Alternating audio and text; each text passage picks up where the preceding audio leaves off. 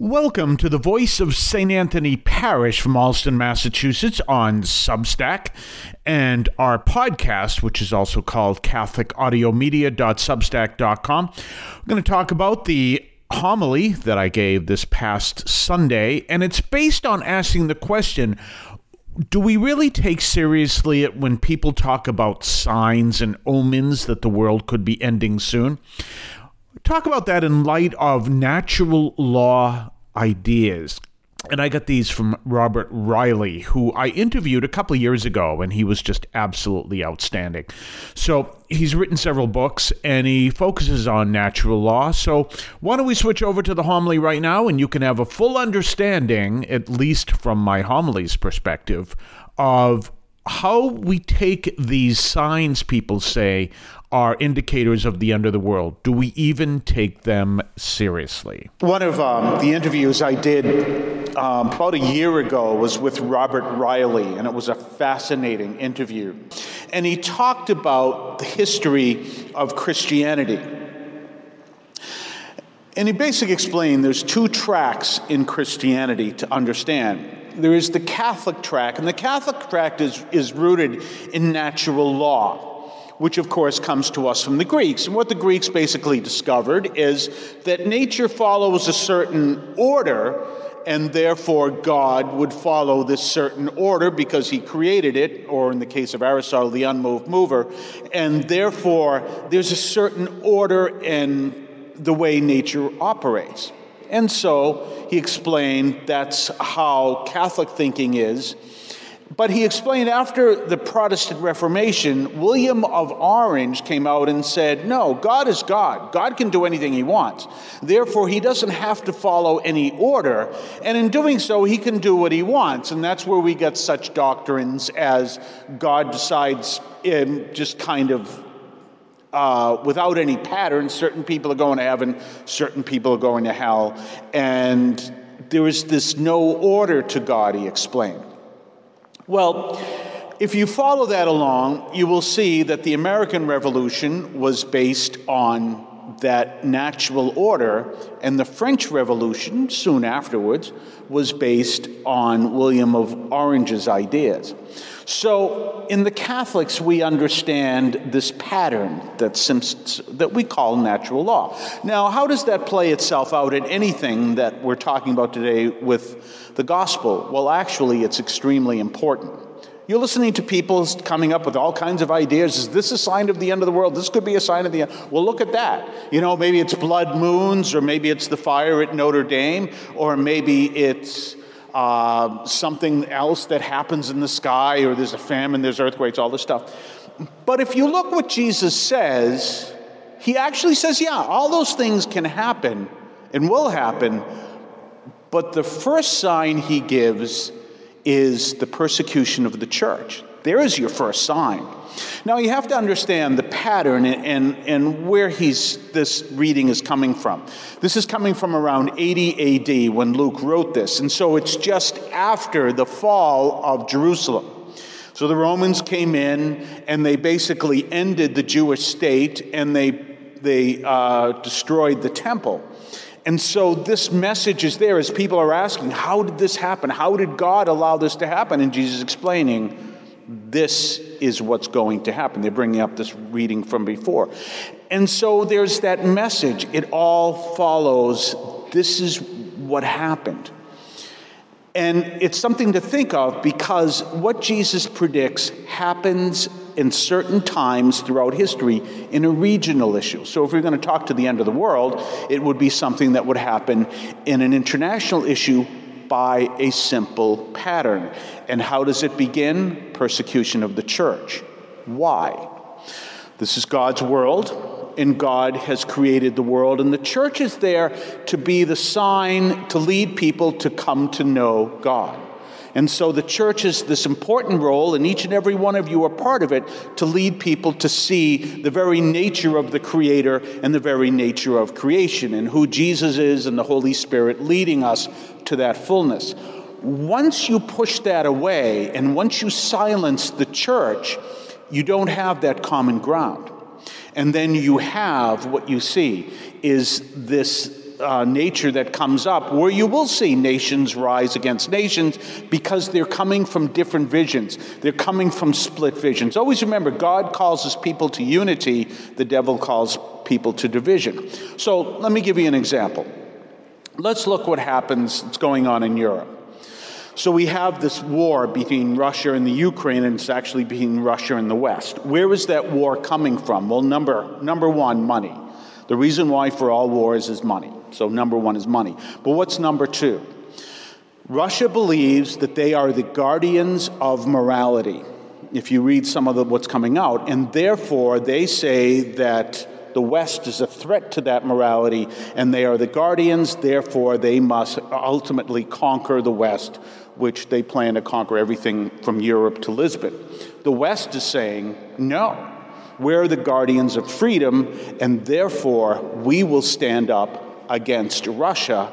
And so you see this nation rising against nation because there's no unity there. And that's where Jesus is explaining. When we lose the sense of who we truly are, which is what Jesus is teaching us, what we are really all about, then you end up in this division that leads to groups against groups and division and nations against nations and everything else. That's where this comes from. So it's a natural process. Why is this important? Well, one of the things, then we take out the idea that all of a sudden God is going to wake up tomorrow and say, this is the day I'm going to destroy the world. That's not where he's talking about. That's not what we believe. And the other thing to understand what our role is as church. We're here to point to the Lord, to show people there is God, and to be people even under resistance, to show people that God is real, what we believe is real, and that's what our vocation is as baptized Christians all the way down the line, to be people who represent the sign of the presence of God. Let's go back to Sodom and Gomorrah. In Sodom and Gomorrah, we see the whole story. I mean, this is obviously the classic example, the first one, and we see the destruction. But what was behind this? What happens is you have the evil coming up from their division. They're turning on everyone. It's really, people will tell you it's because of this sin or that sin. No, it's a complete, total anarchy. And this anarchy had taken over Sodom and Gomorrah, and this evil was spilling into other villages who were calling out to the Lord and saying, you have to do something. And the Lord recognizes there weren't even any righteous people there. So everyone was turning on everyone. He had to do something because if he didn't, then it would spread. So what is Jesus saying?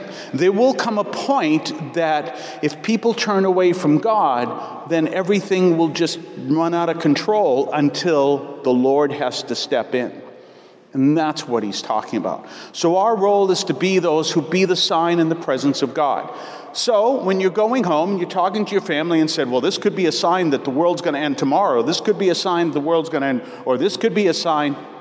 None of that is what we believe. We believe that Jesus is telling us of what's coming in the future through a natural process of if people turn away from the source of what they are, they will find other forms, and no one will be in unity, and you will see nations rise against nations, as has happened many times in the past, except in this case on another worldly level. You're listening to the voice of St. Anthony Parish from Alston, Massachusetts, right here on WROL, 950 AM, 100.3 FM, and you can also hear us at CatholicAudiomedia.com and your favorite podcast platform. We'll be right back right after this.